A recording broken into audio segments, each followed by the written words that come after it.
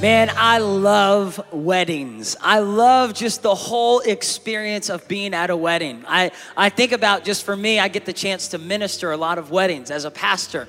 And the whole time I'm standing there and I'm speaking to the bride and the groom, and they're not listening to anything I'm saying. They're just goo-goo eyes looking at each other, thinking about the honeymoon, thinking about, each other and the bride, the groom's like crying. And he's not crying because he's sad. He's crying because he's happy. And she's crying. It's just a beautiful experience to watch the bride and the groom at the wedding.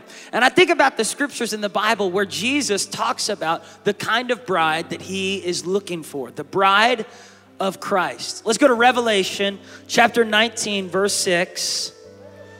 Yeah, we get excited about the word of God. And the scripture says, I heard again what sounded like the shout. The shout, come on, of a vast crowd, or the roar of mighty ocean waves, or the crash of loud thunder, saying, praise the Lord, for the Lord our God, the Almighty reigns. Let us be glad and rejoice. Let us give honor to him. For the time has come for the wedding feast of the Lamb, and his bride has prepared herself. His bride has prepared herself. She has been given the finest of pure white linen to wear, for the fine linen represents the good deeds of God's holy people. Any married people in the room this morning? Where's all the married people? Nice, a few shouts, that's good. How many of y'all remember your wedding day? Okay, for me, my wedding day, I will never forget it. One of the most amazing moments of my life. I remember walking down this aisle, and I got down, and my groomsmen were behind me. The ring bearer had come down the aisle, right? The flower girls had come down. The bridesmaids were over there. I was waiting for the moment. The doors had closed, and all of a sudden, the music starts to play. Dun dun dun dun dun dun dun dun dun dun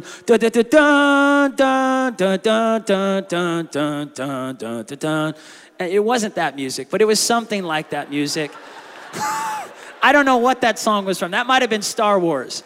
The main point is there was this beautiful music going on that I can't even make from my mouth. And the music was playing, and the doors opened up, and the light shined, and in walked my bride, Ashley Hope.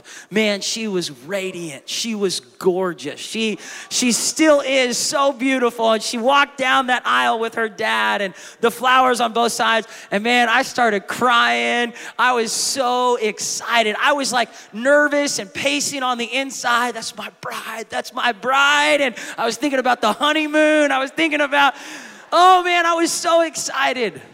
And I think, man, this is what Jesus was talking about his bride. I think about what Ashley went through all that day to prepare for the wedding. I hadn't seen her the whole day, right? I mean, we decided to do pictures after the wedding. Some people do pictures before. We decided to do it after. And so all that morning, the anticipation was building and the excitement that my life was getting ready to change forever and that I was committing to this girl for the rest of my life. And so the nervousness, that excitement when she came in. And I think about how on this earth, when we decide to get married, we are committing to someone for the rest of our life. That might be 30, 40, 50, 60, 70 years. But with Jesus, and that sounds like a lot, but with Jesus, he is committing to a marriage for eternity. Now, for us, we're not gonna marry someone that we're not attracted to. You're not going to marry someone that you are unattracted to. In some way, you are attracted to them physically. You're attracted to them in their personality, their character. You like it. You think, man, I could live the rest of my life with this guy, with this girl. Did you know, here's an interesting fact. The human eye can recognize beauty in less than 13 milliseconds. The human eye recognizes beauty faster than it recognizes color. That in less than 13 milliseconds, you can decide that's attractive, that's unattractive. That is beautiful, that is ugly, right? And I'm not even talking about physical features as much as I'm talking about the way a person is. If the human eye can recognize beauty that fast, and we're made in the image of God, how much faster can God recognize an attractive church, an attractive Christian? Now, let me break it down for you, make this really simple. The bride, talked throughout the scriptures, also in Ephesians 5, verse 26 and 27, that bride equals the church, and the church equals you. Very simple in emoji terms, the bride equals the church, and the church is not just a building. Like Jesus isn't just coming back for buildings and structures, he's coming back for you. Turn to the person next to you and say, you are the church. All right, turn to the other person that you didn't turn to and say, and you're the church too. Now listen, church, if we are the church, you and I, not a building, even though this is a nice building, Jesus is coming back for Christians that make up the church. What kind of Christians is Jesus attracted to? I imagine Jesus pulling out an iPhone and he's scrolling through Instagram and he's going through pictures and he's looking for the church. He's looking for his radiant bride. He's going, come on, I know she's in here. I know she's in here. Come on, come on, come on. There she is. Isn't she beautiful?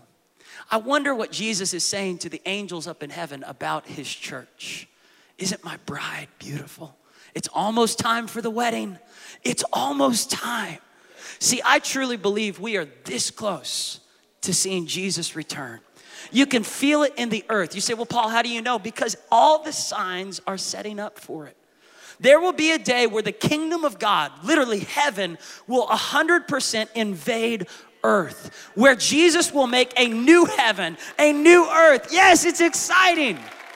Man, I get so excited. Listen to this, Revelation 21, verse 1. Revelation 21, verse 1, it says, I saw a new heaven and a new earth, for the old heaven and the old earth had disappeared. So this is the consummation of the kingdom of God, that one day the entire kingdom of God will literally rule and reign on the earth. And the sea was also gone, and I saw the holy city, the new Jerusalem, coming down from God out of heaven like a bride beautifully dressed for her husband.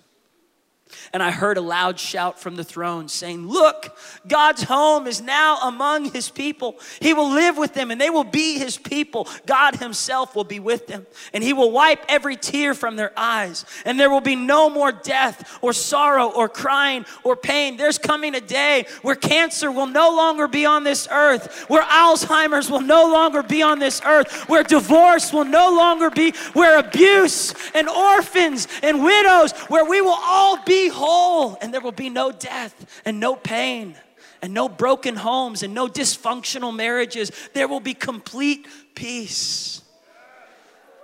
And so the question is, are we preparing for that?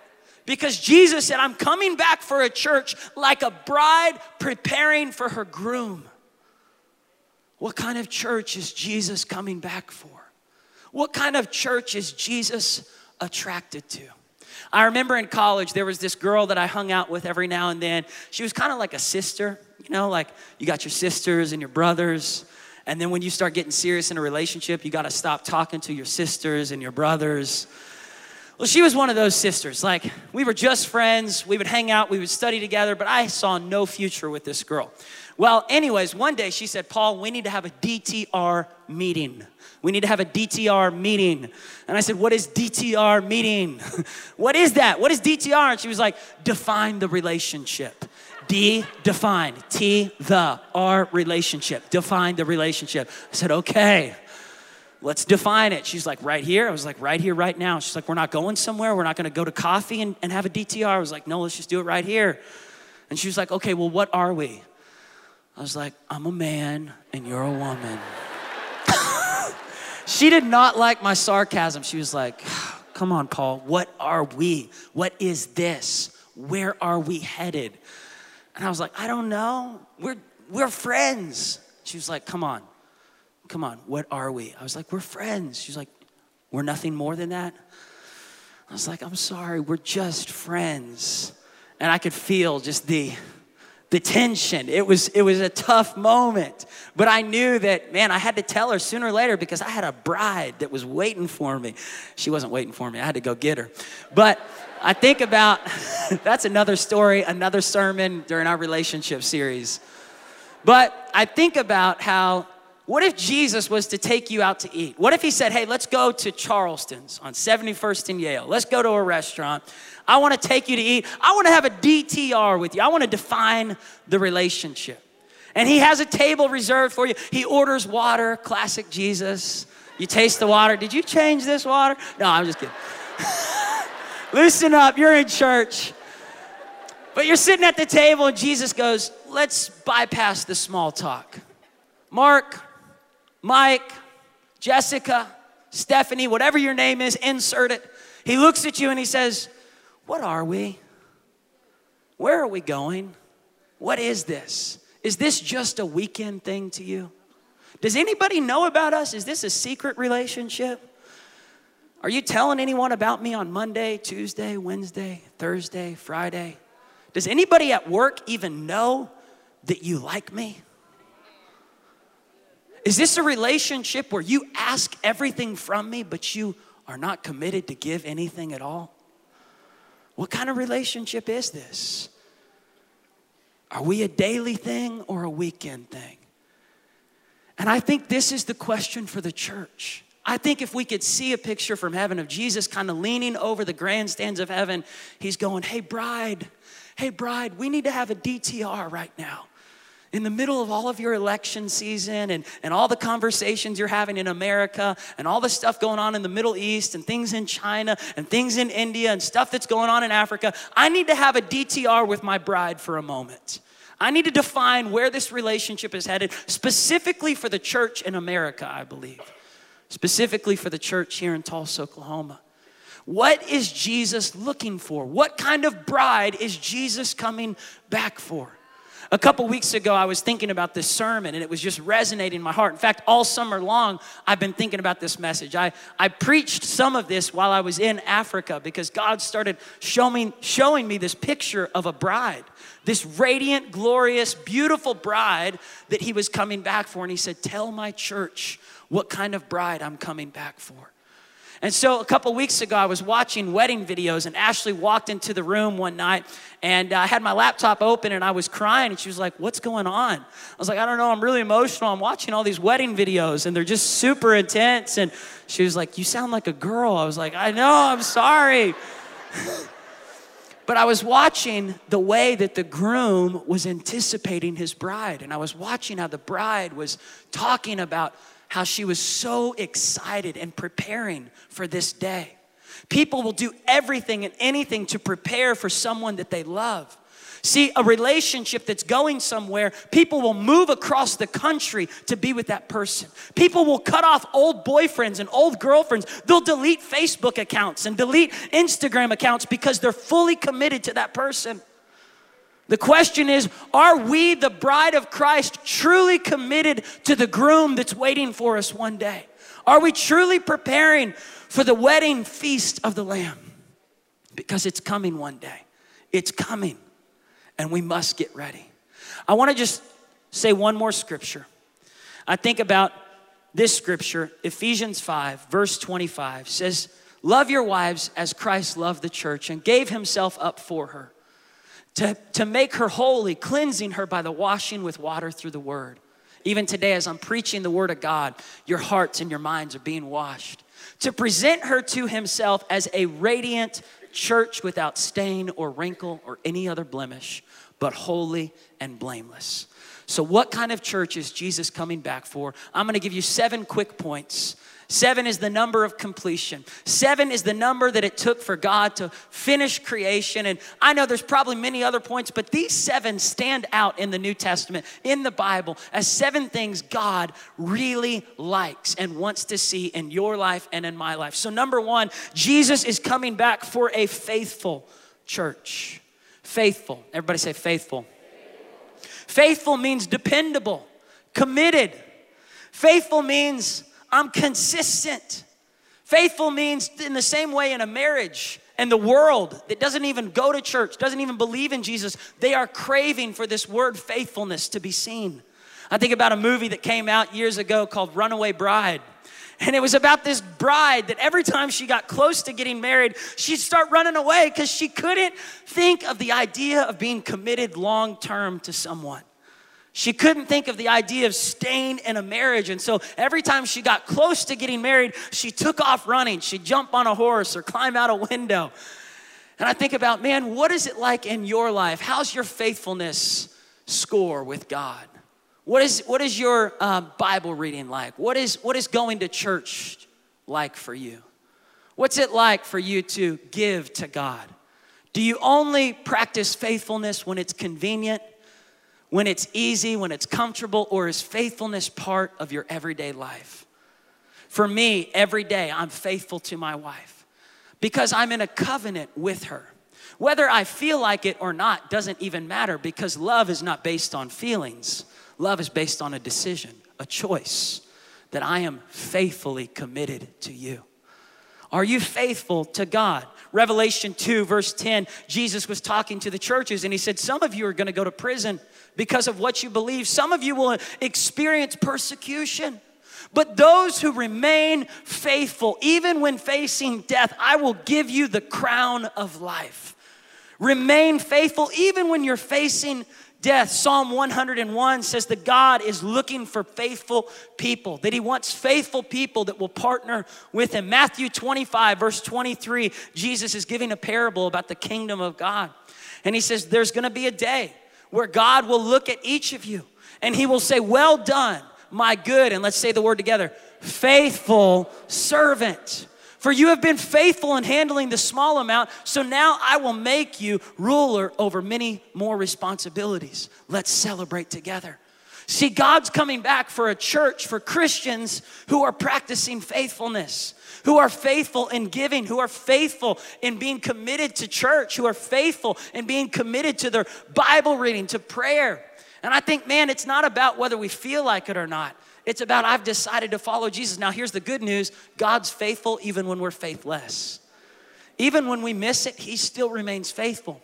But when we decide, I'm gonna follow Jesus, what attracts Jesus more than anything is just sticking with it, just being faithful, just following after him. God's more into faithfulness than he is into fanciness. And the question I have for some of us, I remember going to ORU, it was so easy to not be committed to a church. So many of my friends, they say, well, Paul, I'm trying to visit every church in Tulsa throughout my 4 years of being here.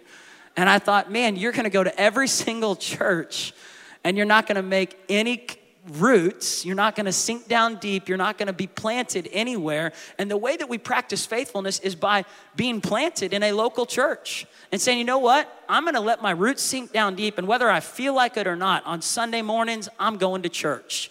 And I'm not gonna be flaky about it. I'm gonna be dependable. I'm gonna be there. I wanna worship God. And see, I'm telling you, that's something that's not only good for your relationship with God, but that's something to cultivate for your future relationships. Number 2, servant leadership. A characteristic that Jesus is looking in his bride, looking for from his church, is the heart of a servant. Matthew 20, verse 24, the disciples of Jesus, they were saying, hey, Jesus, can some of us be like some of your top dogs? Can we sit next to you in the kingdom of God? Can we be known as like the leaders of heaven? And Jesus said, hold on. Let me tell you what you're asking for. If you want to be a leader, here's how it's going to look. He says, you know that the rulers in this world lord it over the people, and officials flaunt their authority over those who are under them. But among you, it will be different. It must be different. Whoever wants to be a leader among you must be your servant. And whoever wants to be first must be your slave. For even the Son of Man did not come to be served, but to serve others and to give his life as a ransom for many. One of the greatest things we can do with our life is serve the cause of the kingdom of God. Serve the local church. Get plugged in, help someone else, help someone who's in need. This last week, I took my son, Liam, who's 2.5 years old, to a nursing home, actually to a memory care place where elderly people were, and my Nana is there. And Liam said, why are we here? He's at a place now where he's asking questions. Daddy, why are we here? And I said, Liam, we're here to love on people, specifically your Nana, your great-grandma. We walked into the room, and I went over to Nana. I just began to pray for her, tell her how we're doing, talk to her about life, I kissed her on the forehead. He's watching me the whole time, and I didn't even have to push my little boy. He followed my example, and he crawled up on the bed. He grabbed Nana's hand, and he kissed her hand. Then he got a little closer and looked at me, and then he kissed her forehead. And I think, man, I'd rather leave a legacy of showing my kids how to serve older people, how to serve younger people, how to love on people that are hurting. That's one of the greatest legacies we can leave. Yes, it's good to leave money for your kids. Yes, that's a nice thing. But I think one of the greatest things we can leave for the next generation is an example of servanthood, an example of serving other people that are in need. Here's some ways you can do it, specifically at Victory.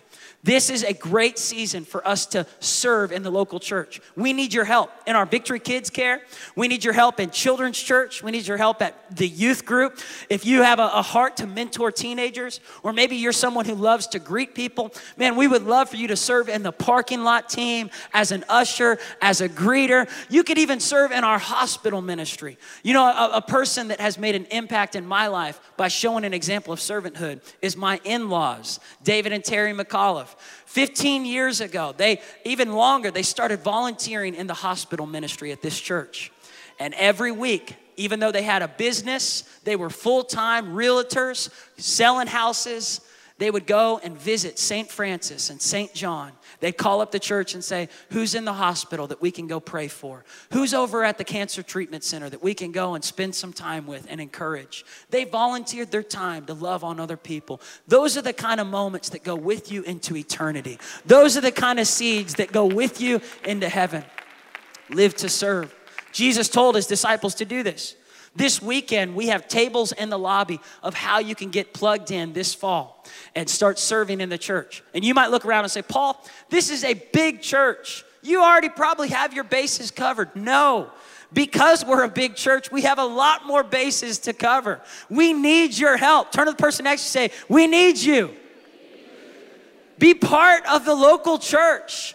You know, this weekend, I told my wife, I said, I would rather be preaching on my birthday than be anywhere else, because I love the local church. I'd rather be in church than be anywhere else. I think this is the best place to be. I think this is the greatest thing going on in the earth, is the local church bringing hope and healing and compassion and kindness and changing people's lives. Be part of that this year. Get involved. See, I think we miss out on spiritual strength when we become consumers instead of being contributors. When we just come to church and say, what's he got for me this week? I heard that story already. I've already heard this sermon 1,000,000 times. Get over yourself, man. God needs you not to be sitting in your seat the whole time consuming 1 billion messages, but living these messages out, serving your community, serving in children's church, serving in the youth group. People who serve are happier people. Have you noticed that? People who serve, they're a little more joyful with their life. See, the less we serve, the more aggravated and annoyed we get and irritated by everyone around us. Those greeters, they're always happy. You know, those parking lot people, they're always smiling at us. I just wish they'd stop smiling. Well, why don't you start smiling? Did you know smiling lengthens your lifespan? I just throw that out there. Some of us, the older we get to this place where we think we've graduated servanthood. We say, well, Paul, you know, I put in my time. I served when I was a teenager. I served when I was a kid. You don't ever graduate servanthood. You don't graduate. As long as you're breathing, you're called to serve. Jesus is coming back for a church that's not selfish, but a church that's selflessly serving others. All throughout the scriptures, this is what Jesus talks about. Well done, thou good and faithful servant. Number 3, Jesus is coming back for a sincere church. Sincere.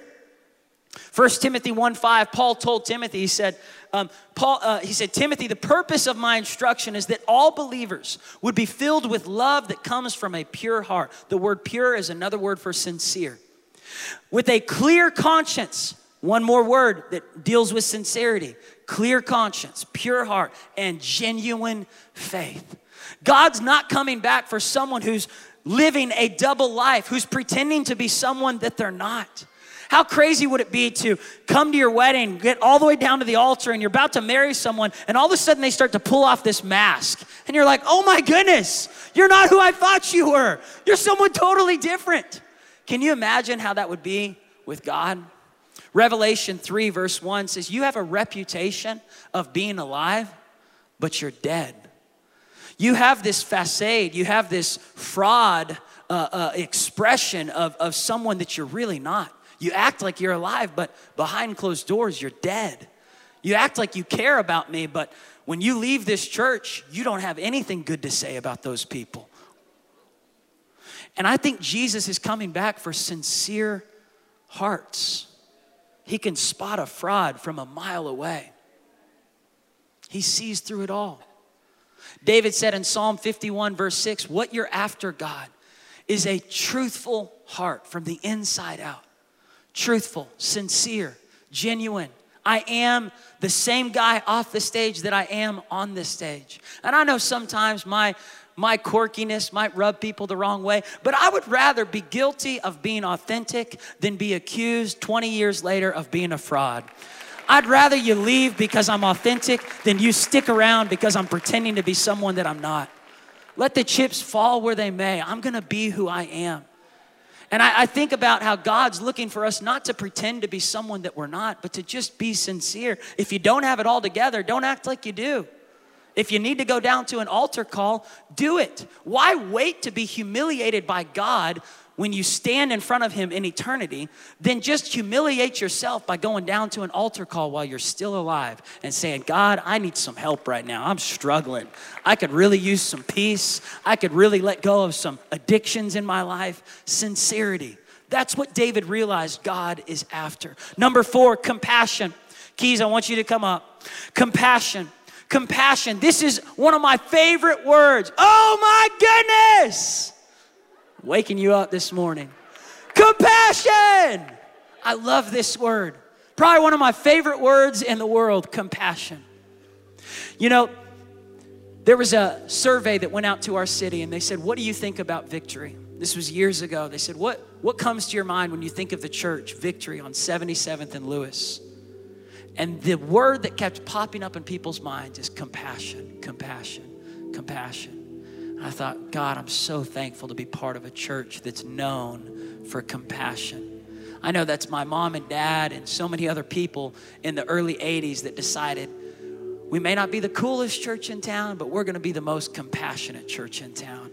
We're gonna reach into the north side, into the south, the east, the west. We're gonna go into apartment complexes. We're gonna help single parent moms. We're gonna visit nursing homes. We're gonna go into the hospitals. We may not have all the coolest gizmos and gadgets, but man, we are gonna ooze with compassion. We are going to overflow. Isaiah 58, God was talking to the people of Israel, and they had been doing this fast. They had put on sackcloth and ashes and pretended to be exhausted from starving their bodies of food. So they were like super putting on this emotional outward appearance of fasting. And God says, that's not what I want. That's not the kind of fast that I'm after. The kind of fast that I'm after is to free those who are wrongly imprisoned, to lighten the burden of those who work for you, to let the oppressed go free and remove the chains that bind people. You think God's after a 21-day Daniel fast? Now listen, there's nothing wrong with fasting, but that's not the main thing that God's interested in. God's interested in Christians walking in compassion. What good is it if you go on the Daniel fast and you're like, sweet, I lost 10 pounds. You were doing it to lose weight. We all knew. See, some of us, we think, man, if I do a Daniel fast, then I'm really tight with God. But God says, listen. And some of y'all are like, I don't know what a Daniel fast is. Sorry. My Christianese lingo got in there.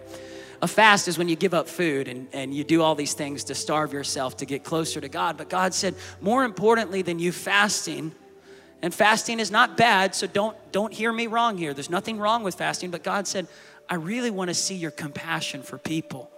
I really want to see you help those that are hurting. He says, share your food with the hungry, man. If you got an extra meal, give it to someone who's hungry. Give shelter to the homeless. Give clothes to those who need some. Don't hide from relatives who need your help. How many of you have had some relatives in the last few years need your help? Yeah? Has it been easy at times to help them? No. Is it easy to take care of your parents? Is it easy to take care of maybe your father with Alzheimer's? Is it easy to reach out and help that sister or that brother that's financially hurting? It's never easy to do the right thing. But the kind of bride that Jesus is coming back for is selflessly moving with compassion, even when it hurts, helping those that are in need. Share your food with the hungry. Then your salvation will come like the dawn. Your wounds will quickly heal. You want to know the answer for whatever it is you're facing? Freedom from depression? Start reaching out, helping other people. You want to get out of that just feeling of spiritual dehydration? Start reaching out and serving other people. Share your food with the hungry. He says, your salvation will come. Your godliness will come. I'll protect you. What an incredible promise from God. He says, you'll call on my name and I will hear you and I will answer you and say, yes, here I am. You'll have God's ears. Remove the heavy yoke of oppression. Stop pointing your finger and spreading vicious rumors. Can I just say this? Get off the gossip train. If it's not a good conversation, leave it. If you're talking bad about other people, don't expect to get blessed from God. God says, guys, more important than you doing a fast, I care about you treating people nice. And then he goes on to say this, feed the hungry, help those in trouble. Your light will shine from the darkness, and the darkness around you will be as bright as noon. The Lord will guide you continually, giving you water when you're dry, restoring your strength. You'll be like a well-watered garden, like an ever-flowing spring. See, this is the key to having vitality. This is the key to staying alive, staying fresh. Some of you will rebuild the deserted ruins of your cities. You will be known as the rebuilder of walls and a restorer of homes. This is what God's looking for, a church that's moving with compassion. I remember my senior year at ORU, we had to write a senior paper, 40 pages long. And my paper was called A Church for Everyone. My professor laughed when he got it. He said, this doesn't exist. I said, yes, it does. It's across the street. He said, Paul, you can't have a church for everyone. You got to have a target audience. He said, you just can't reach everyone. I said, I've grown up in our church and I've watched my parents reach the rich and the poor, the white and the black, Hispanic, Native American, Asian, Indian. I've seen them reach people that have lived in church for 30 years and people who just got out of prison 3 days ago. I think there's a possibility that the church that moves with compassion can reach all people. That's the kind of church I want to build. I want to be a church where Republicans and Democrats can sit in the same room and come down to the same altar and worship the same God and grow.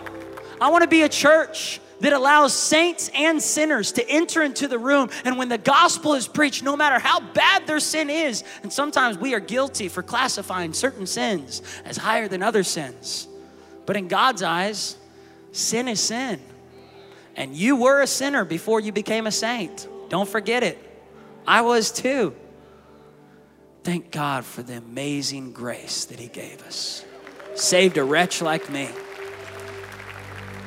And as we come to church, God begins to change us. He begins to give us the morals and the convictions and the values of the scriptures. But we want people to belong even before they believe. We want to be a church that invites people to come and find community with compassion, that we reach out. Last week, it really touched my heart.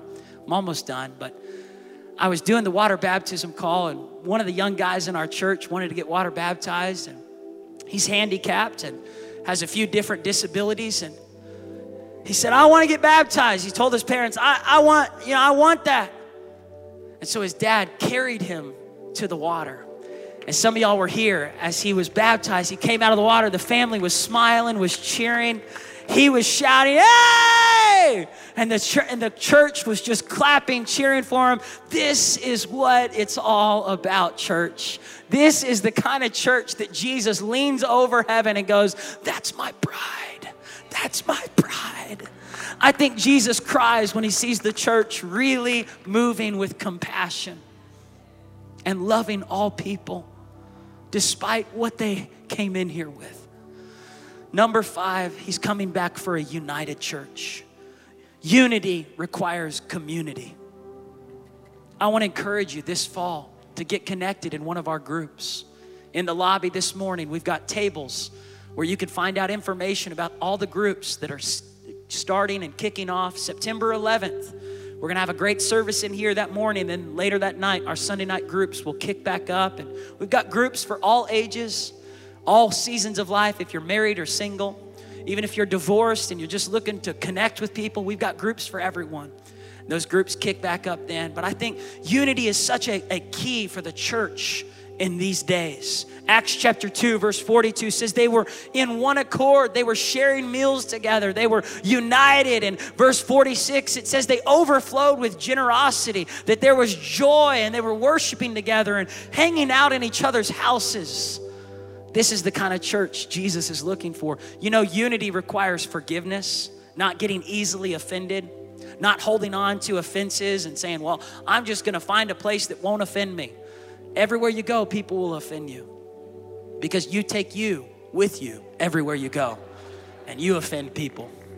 So let's do this. Let's be the church that's quick to forgive and slow to get offended. And when we do get offended, rather than going on Facebook and telling the whole world about it, what if we went to the person that offended us and said, hey, I need to forgive you because I've been holding on to an offense. What if we actually lived out the scriptures? What if we did that? You know, the Bible says that unity commands the blessing of God. As we get united, this church is gonna explode and multiply, and we'll add more services and more campuses. And I'm telling you, the key is just being in unity. That's why I love grabbing hands and lifting them high and saying our confession together. It's a sign of unity. And unity is key in beating the devil. Number 6, he's coming back for a church that's fully alive. Fully alive. Matthew 16 verse 18 says, now I tell you this, Peter, that you are Peter, a rock. And this is the rock on which I will put together my church, a church so expansive with energy that not even the gates of hell will be able to keep it out. Jesus is coming back for a church that's fully alive, that's energetic, that's moving in power, that's bold and sharing the gospel with their city, going on Hillsong TV, going on BET. Come on, somebody. One of these days, I'm going to get on BET and MTV and NBC and ABC and CBS and PBS for the kids, too. Come on, he's coming back for a church that's unafraid and unashamed to go public with the Holy Spirit and to tell the world Jesus is coming back soon.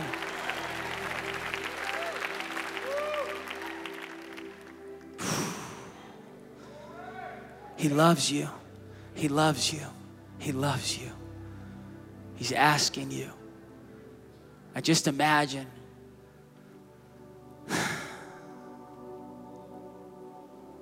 it's like that. You've seen it on the movies, or maybe you've seen pictures, but that boyfriend that's so excited. He's got the ring in his pocket. It's burning a hole in his pocket. He just can't wait to pull it out, get on one knee and say, will you marry me? I imagine Jesus is so excited for his church. And I know as guys, this is hard for us to imagine because we're like, dude, I'm not wearing a dress. I know, I'm not saying you have to. But what I'm saying is the relationship between God and his church. He loves us beyond our comprehension. We can't even think on the level that God thinks. It's so much deeper. It goes further beyond the love that a boy has for a girl or that a girl has for a boy. It goes further beyond the love of human affection. It's so amazing how much God loves his church, and he's calling his church to be devoted. He's calling his church to prepare. And the 7th point right here, the final point, is holy. He's coming back for a holy church. He's coming back for a church that's set apart. The word holy means set apart. set apart.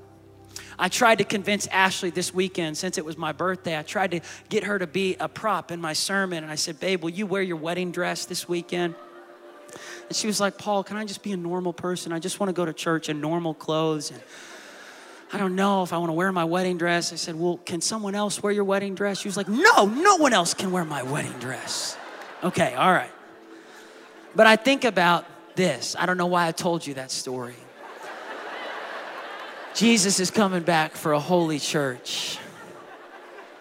A bride that's set apart just for him. That's saying, I'm all yours. God, I'm all yours. Holiness comes from God first. You can't make yourself holy at first. You've got to surrender to God, repent of your sins, and he cleanses you. He makes you holy. From then, he gives you this word called grace.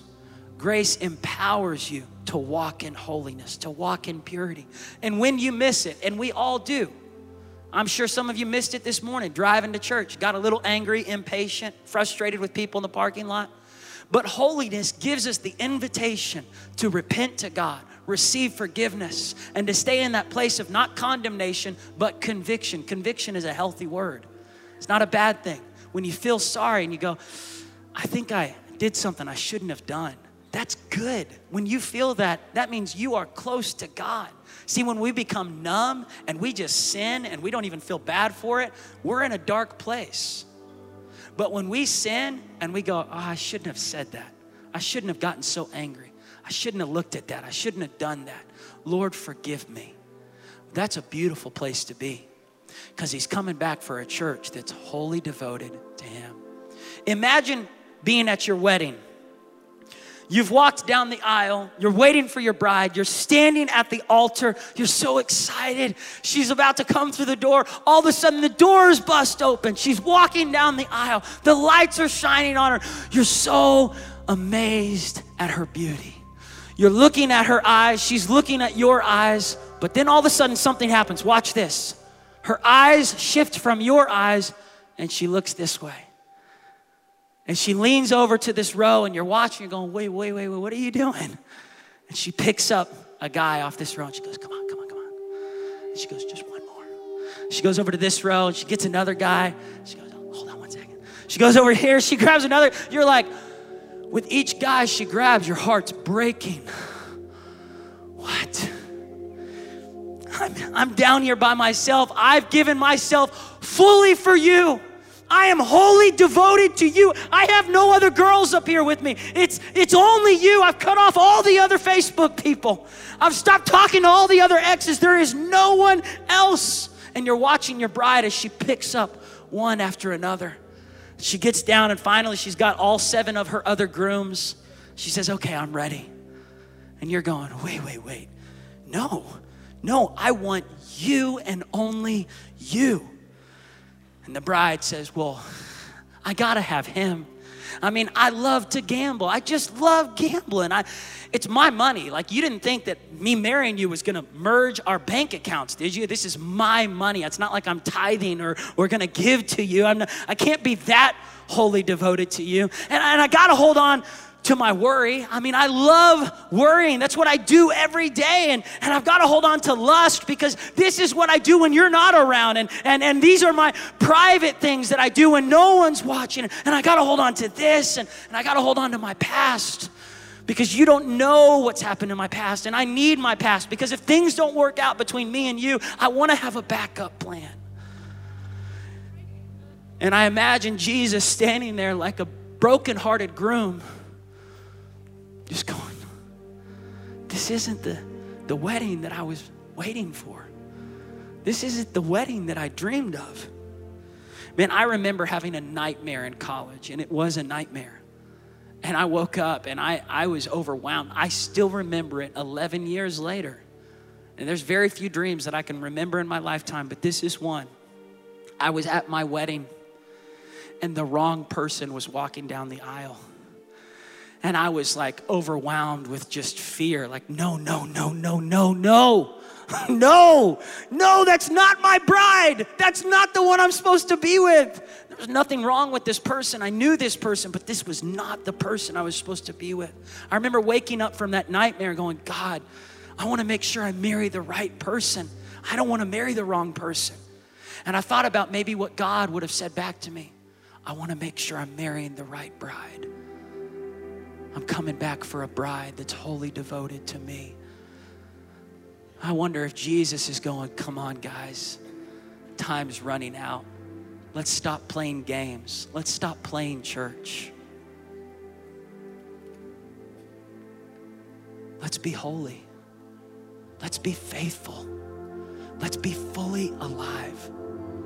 Your experience of revival is not my responsibility. It's your responsibility. Jesus is looking at his church and he's saying, guys, wake up. I'm coming back soon. Don't put your spiritual life in coast. Don't stay in neutral. Now's not the time to sit back and retire spiritually.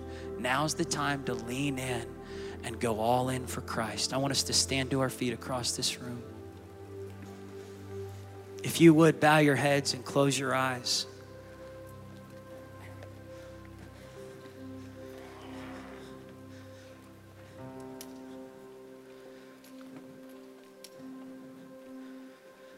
Across this room, I truly believe that God's speaking. The end of the Bible, Revelation 22, ends with a call. Before I read Revelation 22, let me throw up Revelation 3, verse 11. This is what it says. I'm coming soon. Jesus is speaking this. Let it just send chills down your back. I am coming soon.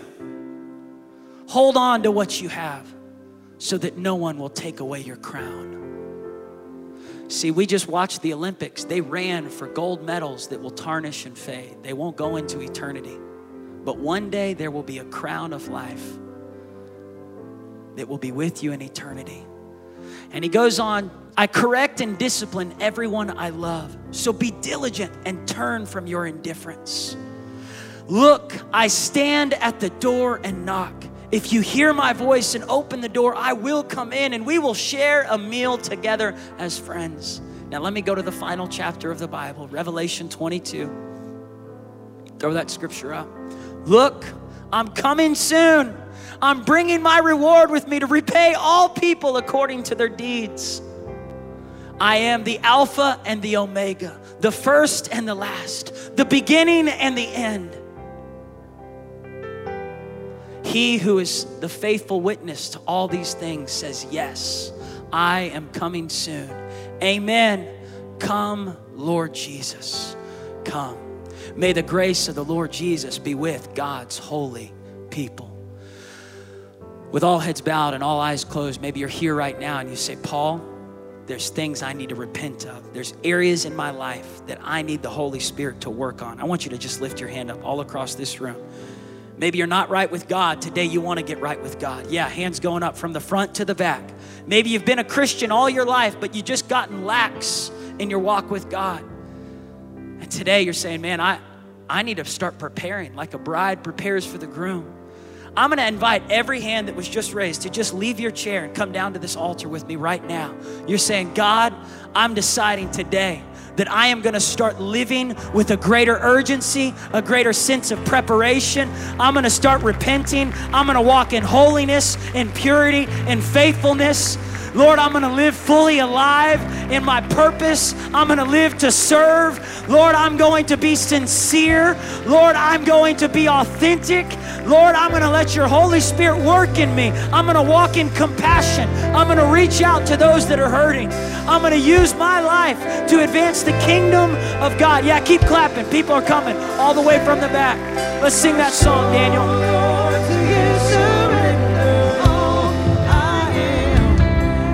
Yours, I'll stand.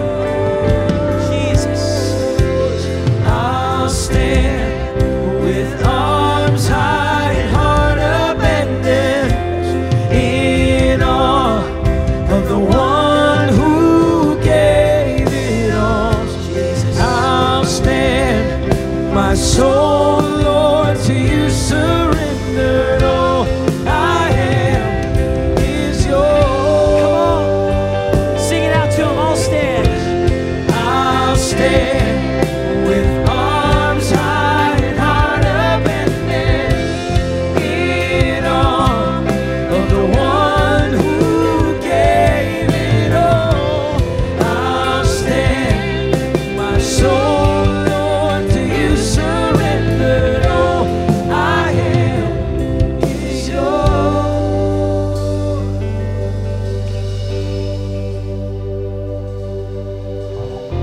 So I'll stand with arms high and heart upended in awe of the one who gave it all. I'll stand, my soul, Lord, to you surrender.